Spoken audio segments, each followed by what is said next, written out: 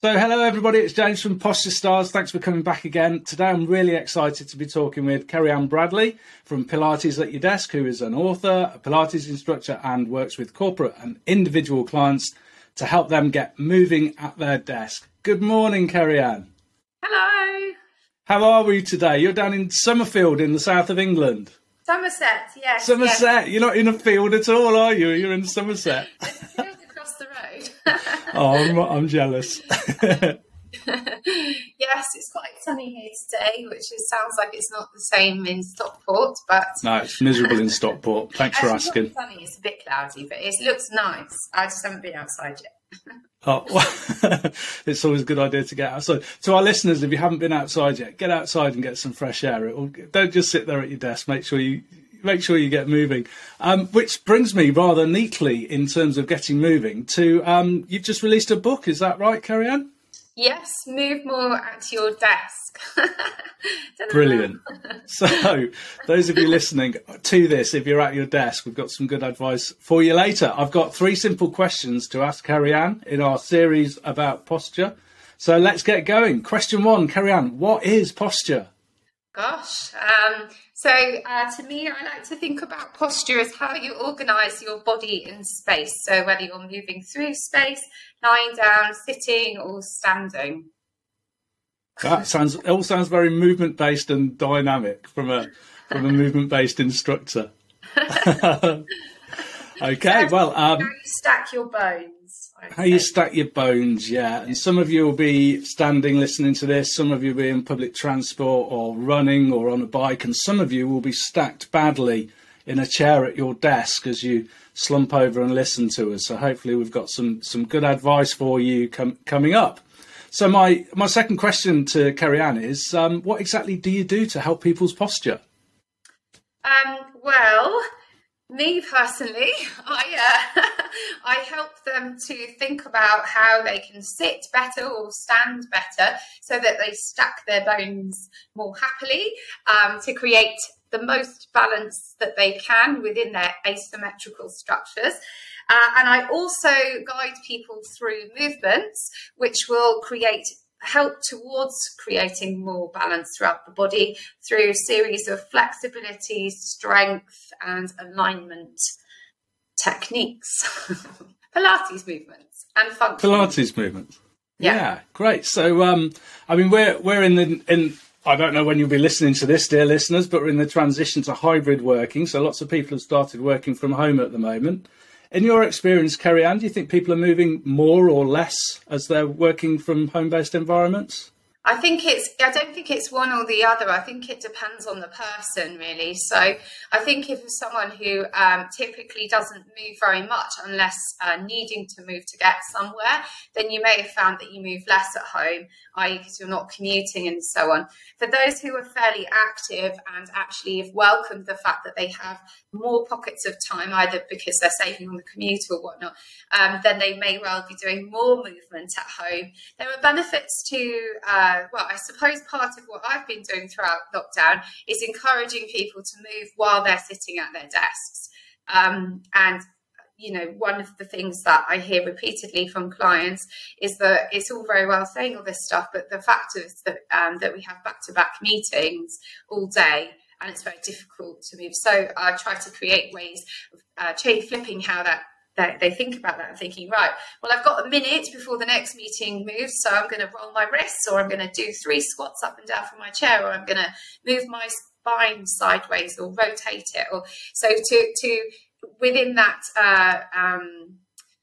limited amount of time that they have available to them, to still think of ways and hooks to slot in more movement through the day. So, to you and I, it's really obvious that we want to move more during the day, particularly if we're sedentary. But to some listeners, they might be thinking, well, what are the benefits of actually doing these movements? Well, at the very least, and probably the outcomes that I like to focus on mostly, probably because I'm a movement teacher and do movement of this nature, is that at the very least it will leave you feeling less stiff, and with fewer aches and pains. It's not normal to have loads of shopping list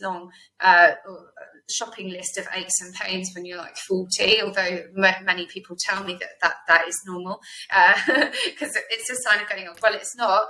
You just have to move more and move well as well. So understanding how you move, so you get the less up for it bits to move more, and the bits that love moving lots to move a little bit less. So fewer aches and pains, less stiff. Also, lots of scientific evidence out there that shows that there's a positive correlation between movement and mood. So movement makes you happy. If you like the movement, you don't, of course. I remember listening to a podcast where the person being interviewed said, have you ever gone out for a walk and come back feeling less happy than you were when you went? I think weather aside, perhaps, that then the answer is you would tend to feel happier after going out for a walk, even if it's like 10 minutes. Also, there's also a positive correlation, which you'll know more about than me, James, between movement and mental health. So moving has a positive impact on your mental health, and there are longer term outcomes that you can look at as well in terms of your overall health, such as things like your cardiovascular health, diabetes, and so on. There's lots of stuff out there about smoking. Well, yeah, there is lots of stuff out there about smoking, but about sitting being the next smoking. And although I don't wholeheartedly agree that that's the right sort of messaging that we should be putting out there, because I tend to prefer to focus on the positive rather than the negative. And I know that's not great from a marketing perspective, perhaps, but I think that there is obviously lots of information out there about the potential impact on your long-term health should you be sedentary for long periods at a time each day. Talked a lot there. You did. That's great, though. It's all relevant. It's all very topical for our listeners, and I agree with you. There's never a downside to going for a walk, and also, really, I can't think of a downside to moving when you're sitting at a desk. I always recommend to my clients that they stand if possible for their Zoom meetings and their Zoom calls, and I know for everybody that's not possible. But it's the change in your bodily position that is of benefit. And I think that's what people mean when they say sitting is the new smoking, is they're talking about constantly sitting. There's nothing really wrong with sitting for periods of time, but there's a lot wrong with sitting there for 4 or 5 hours at a time, particularly if you're sitting badly and particularly if you're balanced poorly. You mentioned balance before as being something that you check out in people, Kerry-Ann. Mm-hmm. So I think that's right, James. I think the sort of idea that we should be moving frequently and in varied ways is kind of like where we should be aiming for.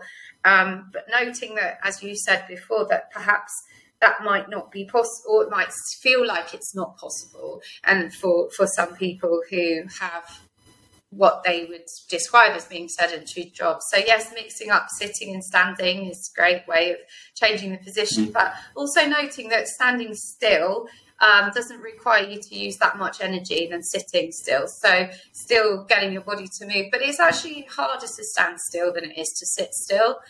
So you are negotiating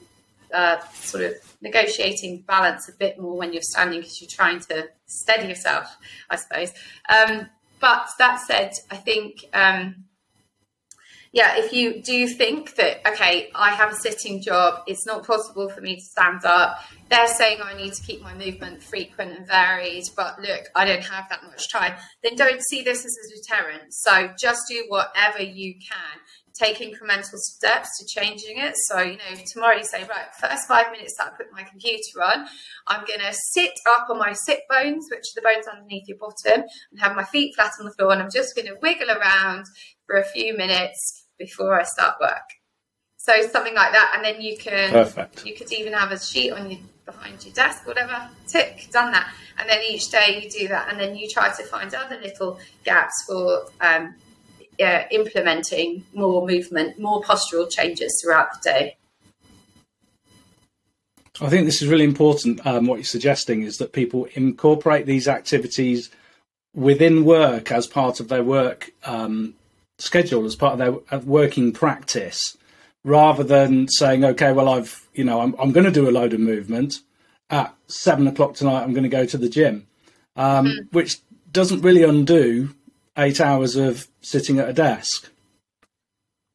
Yeah, it's a funny one, isn't it? I think the body, as we know, hates stillness. And so if you are going and busting out your moves at the gym or whatever it is you're doing, Pilates, yoga, hips, boxing, whatever, running, for an hour, and then you're still for the rest of the time, your body's not going to be very happy about it. So as much as it's great to do that hour, of course, but as much as you can be fidgeting and doing movements during the day as well, the better that's going to be long term. I'm laughing to myself, Carrie-Anne, because whilst we're talking, listeners, we're recording this, I can see myself on the screen. I'm standing on one leg, and then after a while, I'm standing on the other leg, and I'm thinking, oh, that's great. I'm just so used to moving whilst I'm working that I take it for granted now. But a lot of people just all the focus is on the work and nothing's on the body at all. And I guess we want to redress that balance. So, Carrie-Anne, if you were to give... It's so funny that you say that. Why? I was thinking to myself, why is he's talking about this postural stuff and he's got his right leg crossed over his left leg, but it's because you were standing on your left leg. I'm standing on it, yeah. This is so funny. Why is he doing that? Now it makes sense. Yeah, folks, I'm not sat there cross-legged saying, wow, look at me, I've crossed my leg. On your left, and I'm like, he's got, what, is he sitting? What? That makes sense. No, I'm pretending to be a stork or a pelican or something whilst we're working. I'm sat down. A flamingo, that's the bird I was looking for. Whoops. I am sat on a stool. How do you feel? Go on. I've got a Pilates question for you. A lot of my clients ask me about the Pilates balls and using those for a seat. And, you know, I hear a lot of pros and I also hear a lot of cons about it. And I can think of some pros and I can think of some cons as well. What's your take on Pilates balls as a seat? I personally don't sit on one, but I do have clients who do, and since sitting on them during lockdown, all of the aches and pains they were experiencing on a day-to-day have gone. I think it's really good for negotiating centre when you're sat down because it moves a little bit, a bit like you would when you're standing, but even to a much bigger degree. Also, it's really difficult to sit with your pelvis in a posterior tilt when you're on a ball because it kind of moves, it will put your body forward, so you can sit more easily up on your sit bones. You have to press into your feet to keep you in the middle, otherwise you'll be sliding off side to side. You can use your inside thighs, so that would get you to engage your inside thighs a bit too. So I think that if it isn't distracting, that it's not a bad thing actually. From what are the cons that you've heard? Let's see if I can debunk some of them. Well, I mean, it is a very active sitting, so it's a long time to spend doing keeping yourself upright. They do take up a lot of space, and they don't provide back support. So a lot of people do like the support of the back. They can be dangerous in that you might fall off. Heard of? I haven't got any proof of people, them popping or falling off. I think there's a great little YouTube video of Melissa McCarthy, I think it is, the American comedian, trying to work on a Pilates ball and failing miserably, which I'll put a link to in the show notes if anybody wants to see that. She's hilarious anyway. And for a lot of people, I think they do need that back support that they're just not going to get from a bouncy ball. Well, I mean, you can mix it up, right? Because you don't have any back support when you're standing to work, do you? So what's the difference? No. My view on that is you've got the equipment to be able to hold yourself up there, and if you need a back support, then you've got to question why you need to sit at the back of the chair in the first place. So, it's not like, and I've had this discussion with a physio before where she said, but that means that you're engaging your core the whole time. Well, it doesn't. Well, you are using the muscles that you need to hold you up there, but you're not shouldn't be squeezing your belly in or, gripping your back or anything like that. You're literally sitting on your sit bones and then stacking everything else above it. And if you are bracing body parts and pulling them in and then it's the same as putting your arm into a bicep curl for 5 hours. Why would you do that? You wouldn't. So you just use the amount of muscular effort that you need to hold yourself up there. And if you've been advised to have a back support because you've got something going on, then of course use the back support.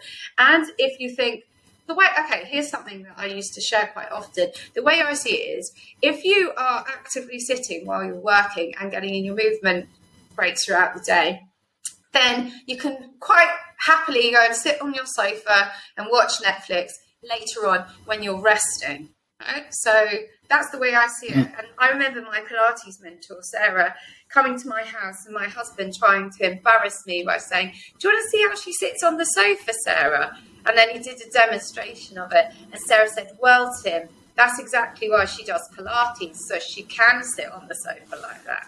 So I think that's that taught him. Yeah, exactly. And I think that's a nice way of thinking about it. Because why do we need a back support? Why? Like, I'm totally with you. I think if you're using, I'm with you. If you're using your sitting bones well, then there's a lot of support available to you. And I talk about it with my clients in terms of, are you sitting or are you sat? So I go a bit all English language on them and saying, are you sitting or did you just sat and that was that? And, and there is a distinction between the two. And even just saying it now, our listeners will be conscious of the fact that they're sitting and maybe making minor adjustments to themselves whilst they're doing that. Is that because even with back rest, most... What's that, sorry? Is that because I'll have to ask you, because I'm not so good with English language. The English language. So sitting is the present. Sitting is active. Yeah, exactly. In both senses of the word. So sitting is an ongoing activity, and sat is. We'll go French now. Sat's a fait accompli. You've done it, and that was it. I've sat. That's it. Game over. Now I'm going to do whatever. So I get all pedant. A grammar school education, Carrie-Anne, I can't get rid of it. I just have to grammarize people wherever I am. I love it. It's funny enough, because one of my friends pulled me up on using. I don't usually say sat. However, I did say sat in my book launch Q&A section party, and he pulled me up about it. And I was meaning to ask him why, and now you've just clarified that, so that's great. What coincidence! There you go. I feel better already. The little Shakespeare in me is patting himself on the back. Just regards to seat backs as well, very quickly. Most people don't use them even if they have them. Most office workers will perch on the front of their chair and they're not even. So have a think about that, people. Okay, so my third question is, right now, Carrie-Anne, if our listeners could do one thing to help their posture, what would you recommend they do? Pilates. Really? You surprised me. No, well, partly, the sentiment is true, moving more. So just trying to move throughout the day, moving. There's a great quote that says, "Your next posture is your best posture," which I take to mean that it means moving in and out of positions is what is good for your body. And I would agree with that. When it comes to sitting, what would I say was the most, when you have to be still because you're doing typing or whatever, and you can't get on with that, and when you're standing, it is to make sure you're sitting on your sitting bones. So that provides the foundation for what goes above and below. And by the way, that includes not crossing the legs, because if you're sitting evenly on both sitting bones, then you wouldn't be crossing your legs because you'd be on one more than the other. So sitting on your sit bones and not being too sort of strict about what happens at the top, because we can end up really like lifting our rib cage up to the ceiling and thrusting our chest forward because we understand that's what good posture looks like. However, that's just moving the orientation of the rib cage. So actually it's not doing anything about the bit between the ribs and the neck, which is the bit that we want to get a bit more extension in. So not worrying about that top bits. Use movement and Pilates teachers and other movement teachers to help you with that bit. sitting on your sit bones and moving. That wasn't one way. Fantastic. That's plenty. That's plenty. That's enough of that question. Okay. Thanks so much, Kerry-Ann. So it's been wonderful talking to you. If my listeners want to find you, where do they find you? Well, my website is pilatesatyourdesk.com, and I'm on Instagram at the same name, @pilatesatyourdesk. And I think those are the two best ways to find me. Fabulous. So I'll put those links in the show notes, and also a link to your wonderful book, Move More at Your Desk, which people can get hold of on a well-known international book retailing company. Yes. Apart from that, it's been absolutely fantastic to speak to you. You clearly practice what you preach. Have a great day. Goodbye, Kerry-Ann. Thank you, James. Take care.